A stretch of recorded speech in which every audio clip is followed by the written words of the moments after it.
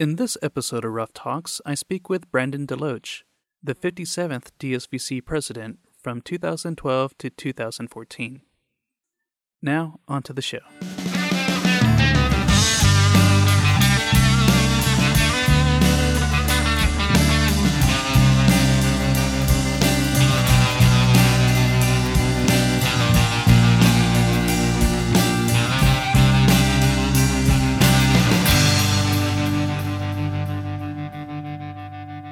So hopefully you have a nightcap with you.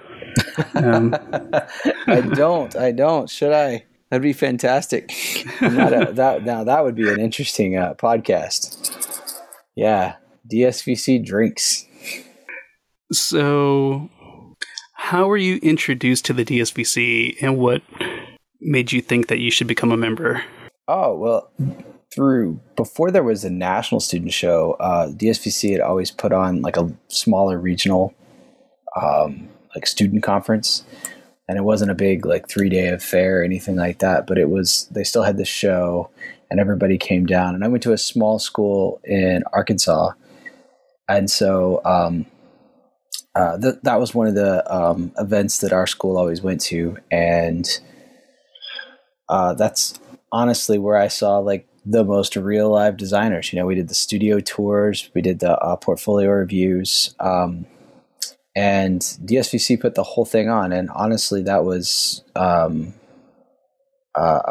reason I was able to kind of have the goal of the career that I'm aiming towards still. So to me, they were the design organization that I was looking up to. My first goal was to help out with student show. And then after a while, just to meet other people, because I didn't immediately jump right into a studio with lots of designers. It was the only way for me to socialize with people that, you know, understood how hard it was to be a designer and how little money we made. And, you know, people you could joke about ugly type with. Right. Between you graduating and then you becoming president, like, how did that path go about? Like, wow, there's a lot of wandering in the wilderness. I actually didn't get a design job after I graduated for, I would say it was nearly 2 years of doing not design.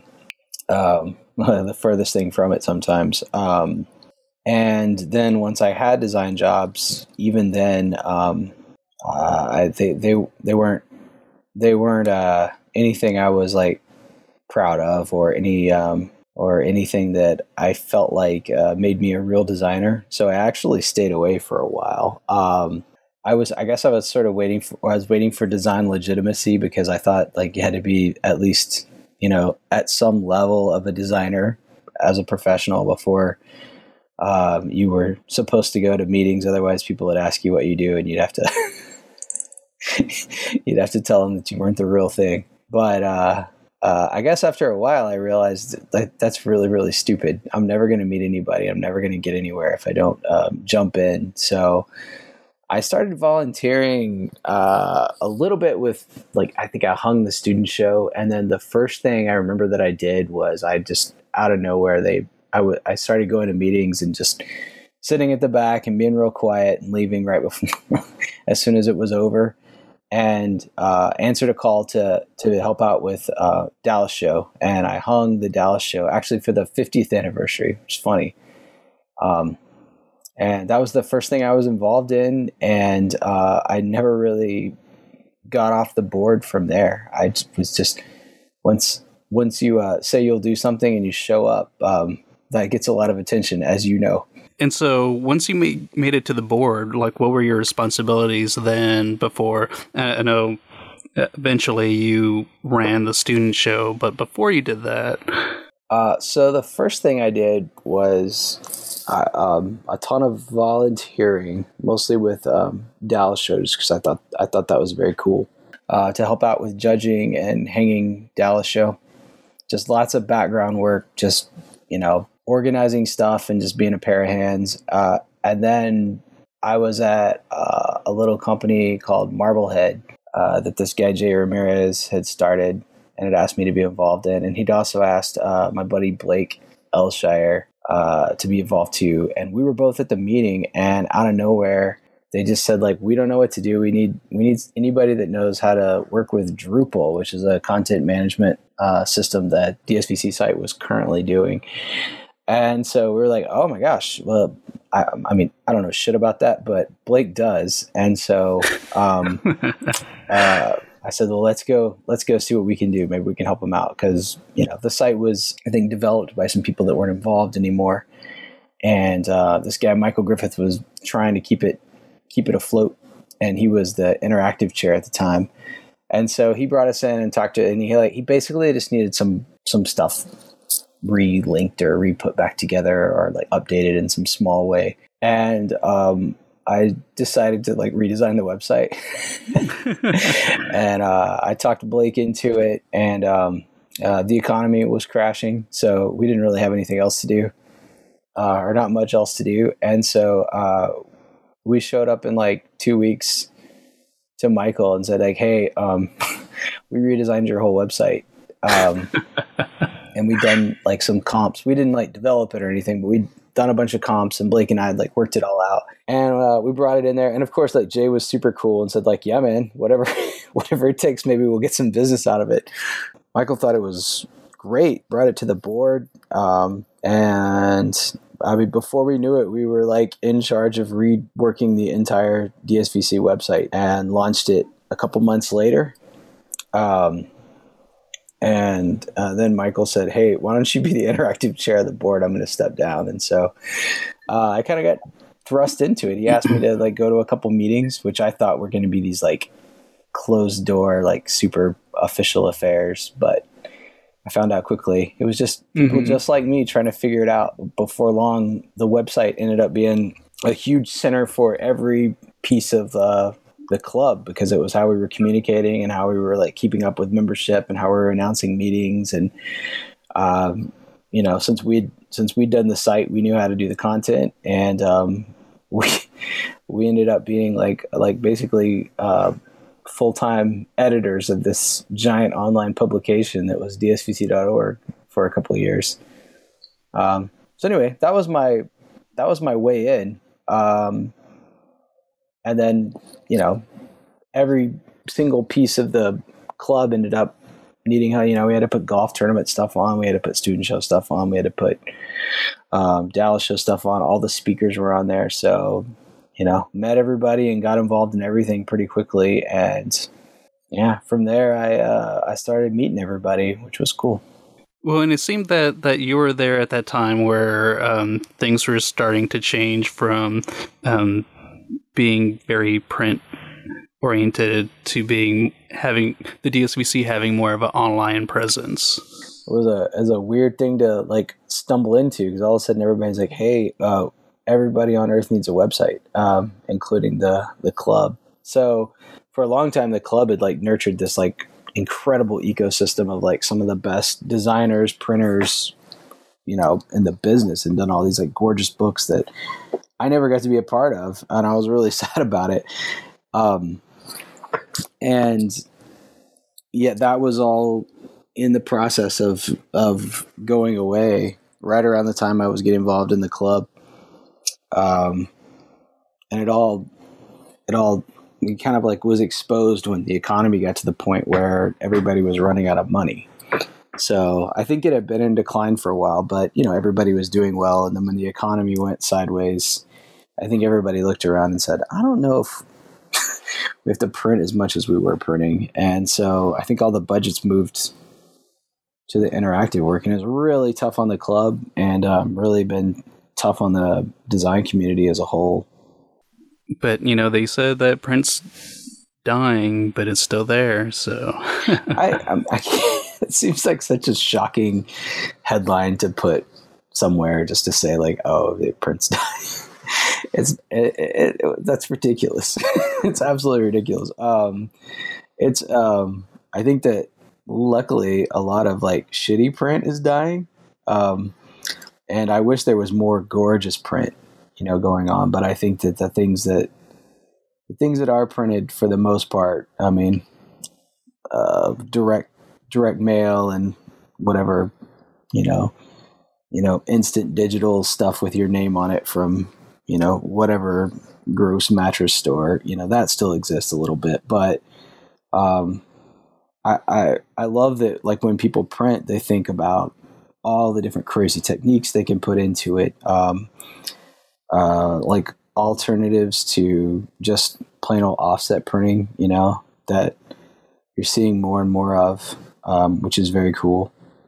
And honestly, I mean, I was just at the show a couple months back, and everything I saw in print was like just staggeringly beautiful in a way that it wouldn't have been if it was just being printed on giant presses. I mean, the creativity that goes into, like, I guess the excitement of like printing something is really cool. And it kind of seems like, the things that do get printed, the things that people touch, that more is expected all the time, because the tools to produce stuff at a high quality keep going up and up and up. When you can do digital printing for like a direct mailer that comes to my house that looks pretty good,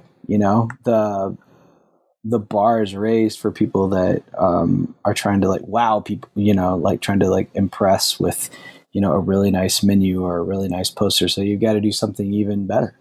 And right. I mean, if you're going to spend the money, you might as well go all out. Yeah, go for it. I also noticed that, like, like the runs that I used to hear about people, there's like, oh yeah, we're printing like, 30,000 books or something, which just seems absolutely crazy to me. I cannot imagine, there's like 4 days straight of press checks, which I, by the way, just always wanted to do and never got to do.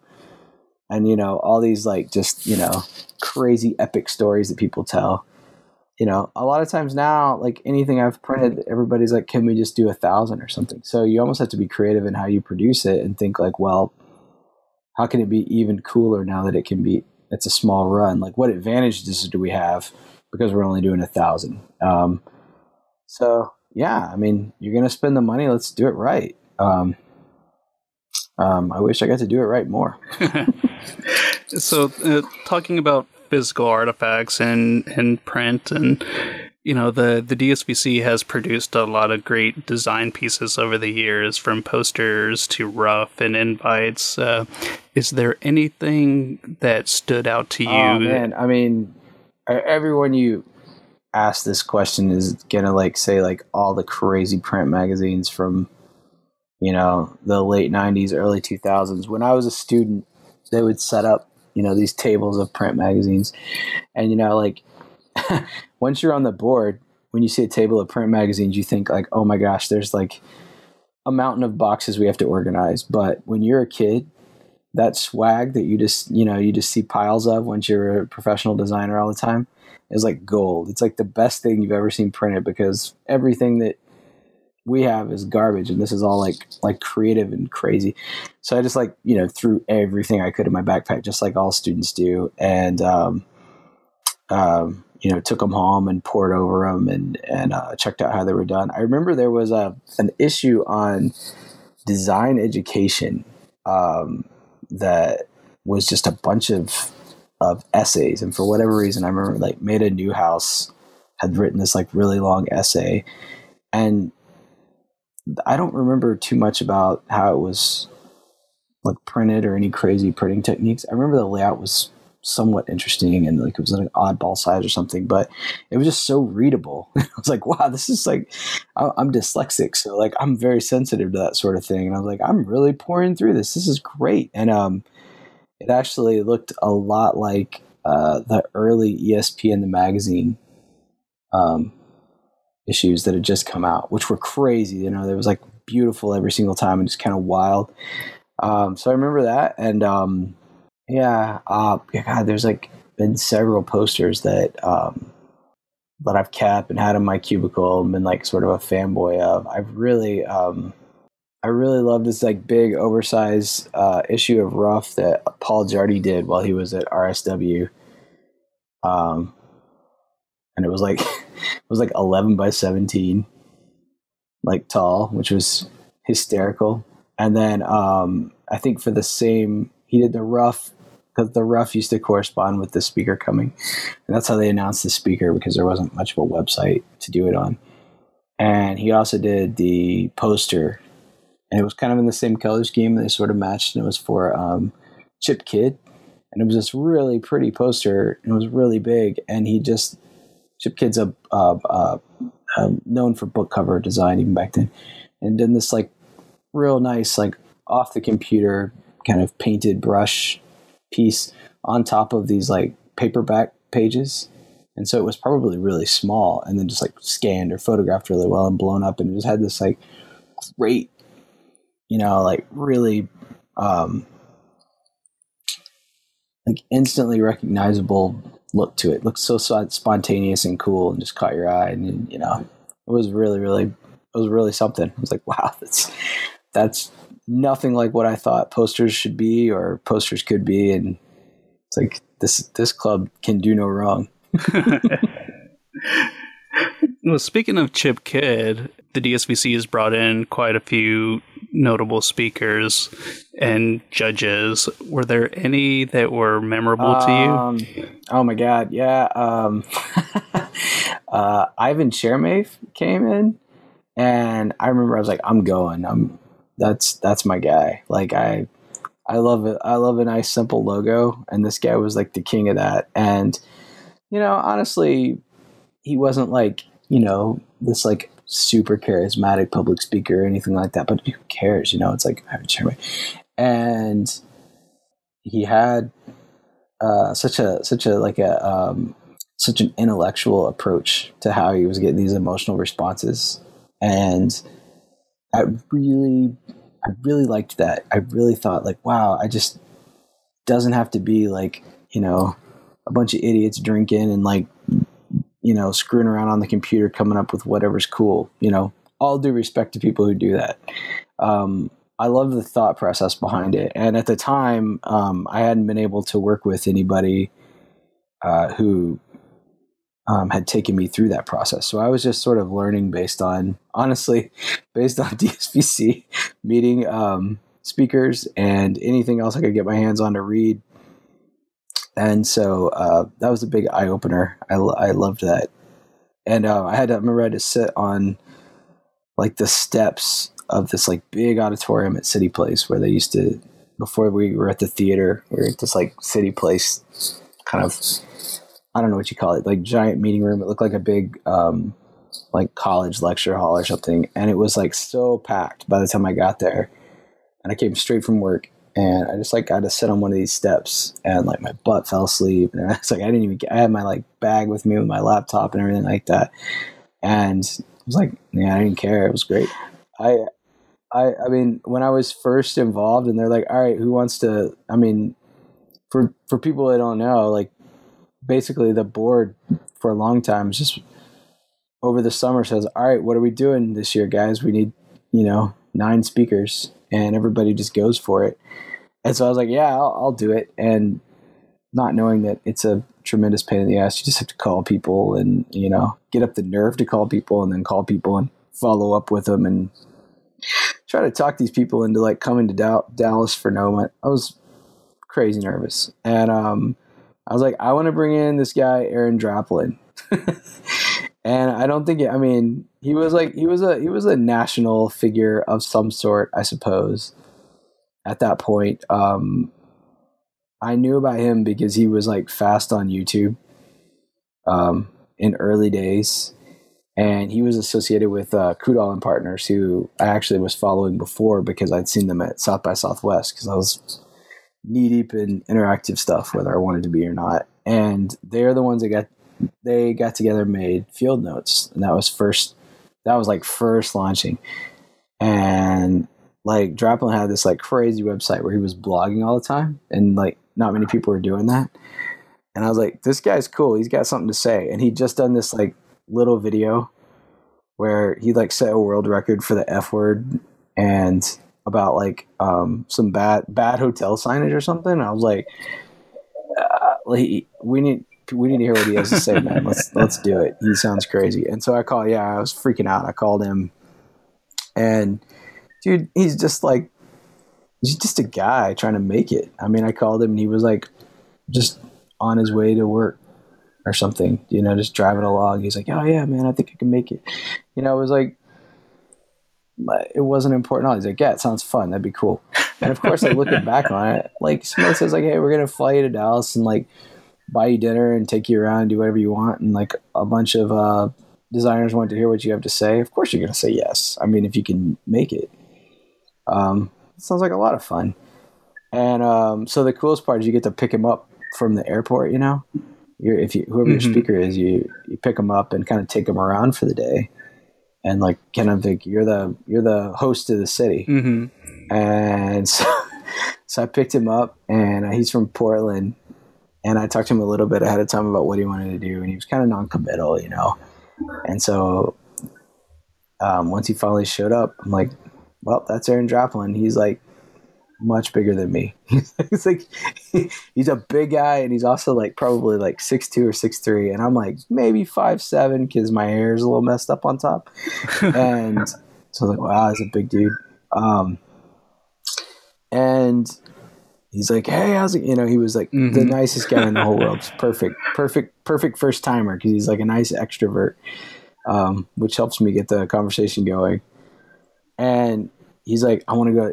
He knew what he wanted to do. It was totally cool. He like basically interviewed me the whole time. He wanted to go to Whataburger. He wanted to go to the Grassy Knoll.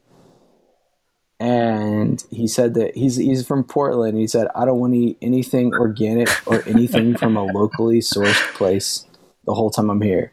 He's like, I want to eat some like shitty like chicken fried steak or whatever. So yeah, man, I took him to Whataburger because that's where he wanted to go. He took 1,000 pictures of all the Whataburger signage. He loved it. He knew all about Whataburger. It was crazy. And we didn't even eat there. We just took pictures for like 20 minutes with this like really not great Whataburger. Nice. It was the first one we saw. And then I took him to the Grassy Knoll, and like I for real almost didn't get him out of there in time to go to the meeting. But like most speakers are like, like they want to go to their room, you know, for a couple of hours and like chill out. You know, they've been flying from wherever, and a lot of them like want to like finish their talks because like a little behind the scenes. Like a lot of them are like, oh shit, I got to finish my deck or whatever. And like we never even went. He was just like, I want to do stuff. He was like really open to it. And then he gets into the meeting, and he like has like probably an hour and a half slideshow ready to go that he is completely customized for Dallas. Like it was incredible, the work ethic. I was like, man, that's pretty great. Like that's what it is. Like the energy and like the gusto he's putting into every single aspect of what he's doing in design, from like meeting somebody that picks him up from the airport to like getting as much as he can out of, you know, his trip to Dallas, because who knows when he's going to go back, to like putting together a gigantic slideshow. I mean, it was an hour and a half, but not just because he was like talking for an hour and a half. He had easily 100 slides in that thing, and there was like tons of stuff referencing Dallas and like Dallas photos from like Google image search and like all of this like custom. I mean, it was clearly for us. It was really cool. And then he kind of became a big deal after that. So I was like, wow, we caught him on the way up. I don't know if he could have made it, because now he's like a big time speaker, but that was like one of my best times in the club. Nice. It does seem that the DSBC has a tendency of bringing in people before they get super big. Yeah. I think it's like when you have a young board, you know, especially you know, with so much social media, like people hear about people really fast, and you know, they're like, this guy's really cool, let's get him, and you know, they're right. He turns out to be, you know, he or she turns out to be somebody like really big later, which is cool. Also, like once they get big time, I don't think they come see us anymore. They're like, it's hot there. Unless they know somebody. So we got to get them on their way up. So during your term, what was what was important to you, or what were you hoping to achieve as president? Man, all right. So like, honestly, by the time I was there, I was just like, I just don't want to let, the tradition down. This is, I owe a lot of my career to this place, and, so many important people have loved this club for so long and have done so much to keep it going. It felt more like it was like my watch not to like burn the place down. I mean, that was first and foremost. It's like good speakers every single time. I don't want anybody to go like, man, what happened to the club? Like I want people to go like, man, it's still going. This is awesome. Like there's still like good stuff for like, for young designers to come see. There's always something interesting. The show's good. The meetings are good. The student shows rolling. Yeah. That was really important to me. I guess because I was such a outsider in the club for so long, it was a big goal for me to shed some light on how the club operates and how much of a volunteer organization it is and how much it is just, people just like you sitting around, a table, when they could be doing anything else for a couple hours once a month, trying to figure stuff out. And then, during work and after work, several nights a week, as you and everybody else who's been involved knows, volunteering tons of time, just trying to figure stuff out, trying to, get speakers in, get things confirmed, get schedules put together. And I felt like whenever I talked to anybody who had never been involved, there was a big perception of this like insiders club, and that there was like this like real designer, and it was like these real designers or these like, elitist designers it was like a very self-serving insiders thing. And, I felt that way to a certain degree. I was like, man, that's why I didn't want to go. I was like, I don't really think I deserve this sort of thing yet. I'd love to get there one day, but maybe I'm not ready for like, the big kids table. And once I got there, I was like, no, these are people just like me, just trying to figure it out. And there's no exclusivity. This is a completely open organization. It's made by volunteers, and it's made by the people who are willing to do it. And so I remember one of the most troubling things to me were people's discussions in offices that I've been in, that the Dallas show in particular was like a real insiders, thing where the people that were involved and the people that bought the studios that bought tables and the people that were on the board and the studios that they worked at, always got preferential treatment, basically had an inline, like an inside track to, if they only knew awards. Yeah. And I was like, no, I've been volunteering. And like, people are so incredibly careful about keeping this above board, And so I was on a pretty good mission to refine that process, not the way it was done, but the way it was discussed, so that nobody could say like, oh, this is all just a big fix. It's just who you know. It's like, no, this is a merit-based thing, and it's extremely hard, but it's also extremely fair. I mean, it's like sealed doors, closed off.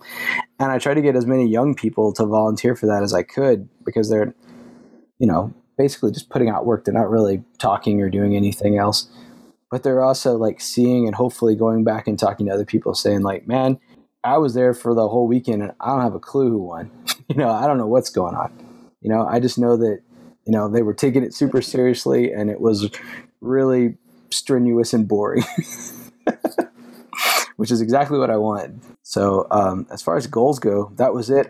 So what were you most proud of your time with the DSVC? Most proud of? Oh, man.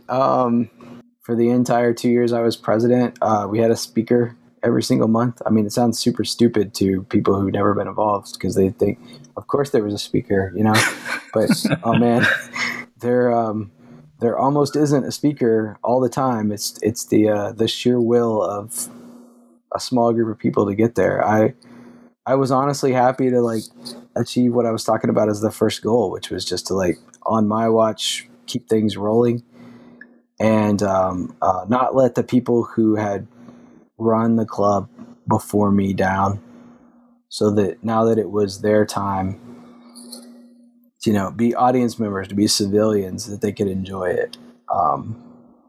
And I was really happy we were able to do that. I thought we did a good job. Good board, very good board. I loved having them around. I mean, every time it was like board meeting night, I remember thinking like, oh my God, this is another night where I'm never going home. But, you know, once I was in the meeting, I was like, man, these people are all like doing the very best they can. And it's really something to be around. Being involved with the club and being president, how do you think that affected you, either personally or professionally? Well, I always thought like I've got to do DSPC because that's where I'll get a good job.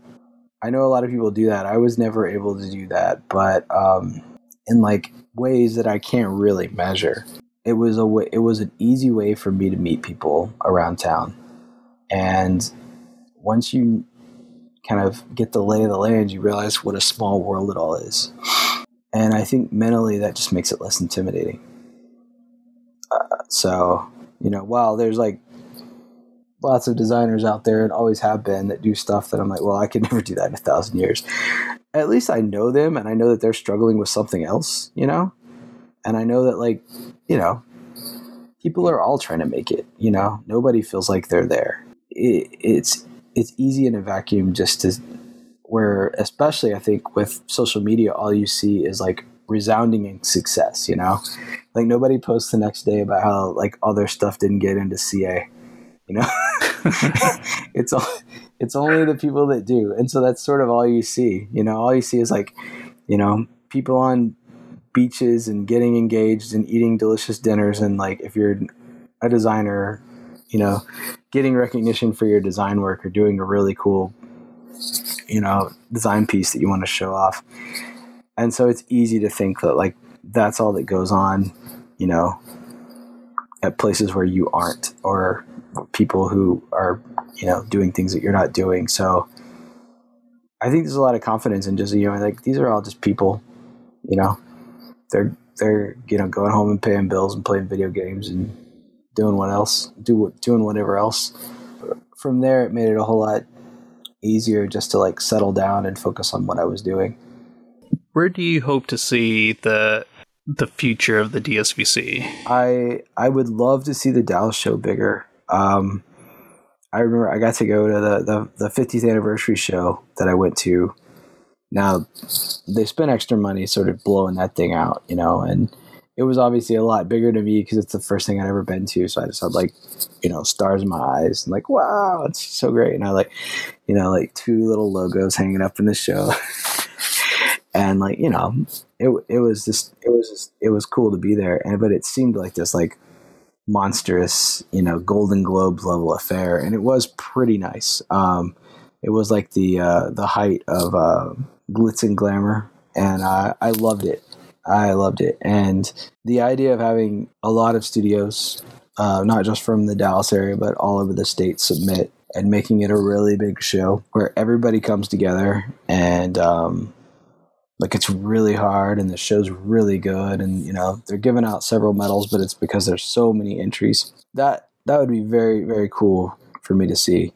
I went to the show this year and I didn't even have anything in it. And I was thoroughly entertained. And so like the more stuff that could be in the show and the more interesting work I could see and the more chances to come back and see everybody still hanging out, the better. I'd love to see that keep going. Is there anyone that you would want to see come back? Oh yeah, man. Okay. So, like unfinished business come back. This guy, Eddie Opara, he's a partner at Pentagram, but I ended up driving him. It was just me and him, and we were hanging out, and he was so fun to be around. He came from the interactive world, but was like a really creative guy that just did interactive work as well, which is like kind of how I thought interactive work ought to be. And he had just become a Pentagram partner, and you know, I at first I was like, oh man, I gotta play it real cool, you know, because this is a serious guy.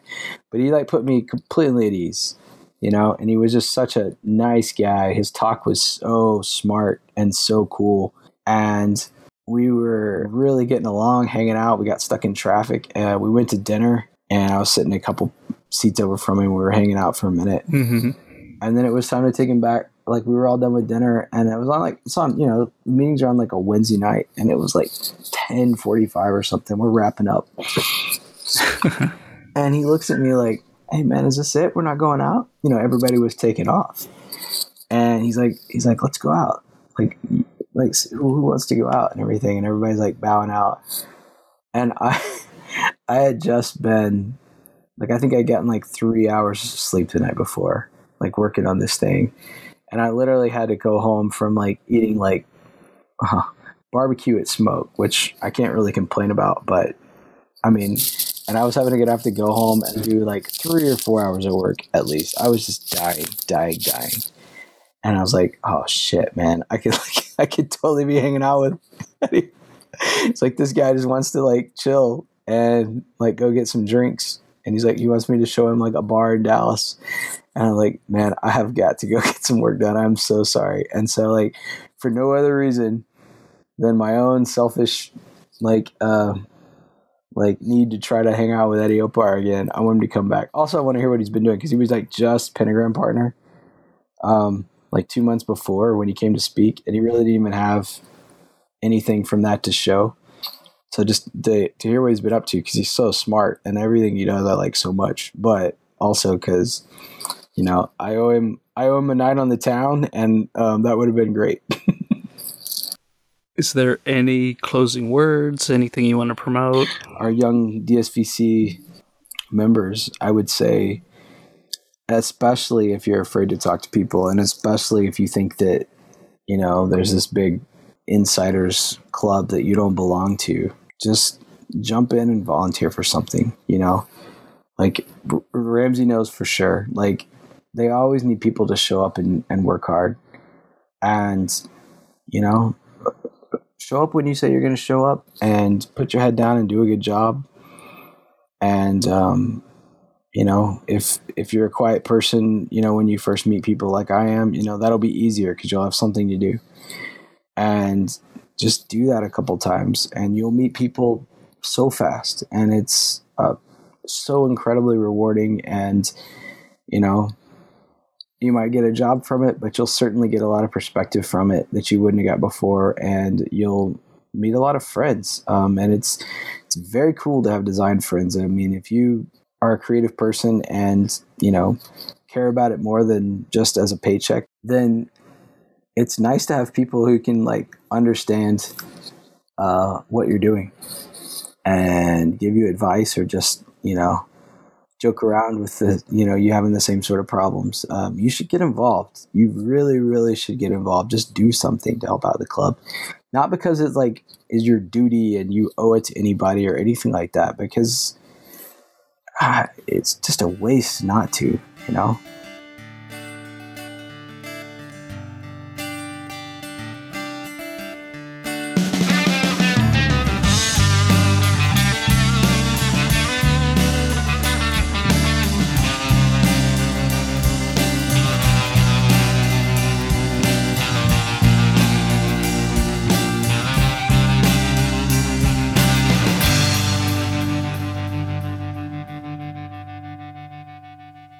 Big thanks go out to Glenn Ferguson for our intro music. Be sure to subscribe and rate us on iTunes. And thank you for listening.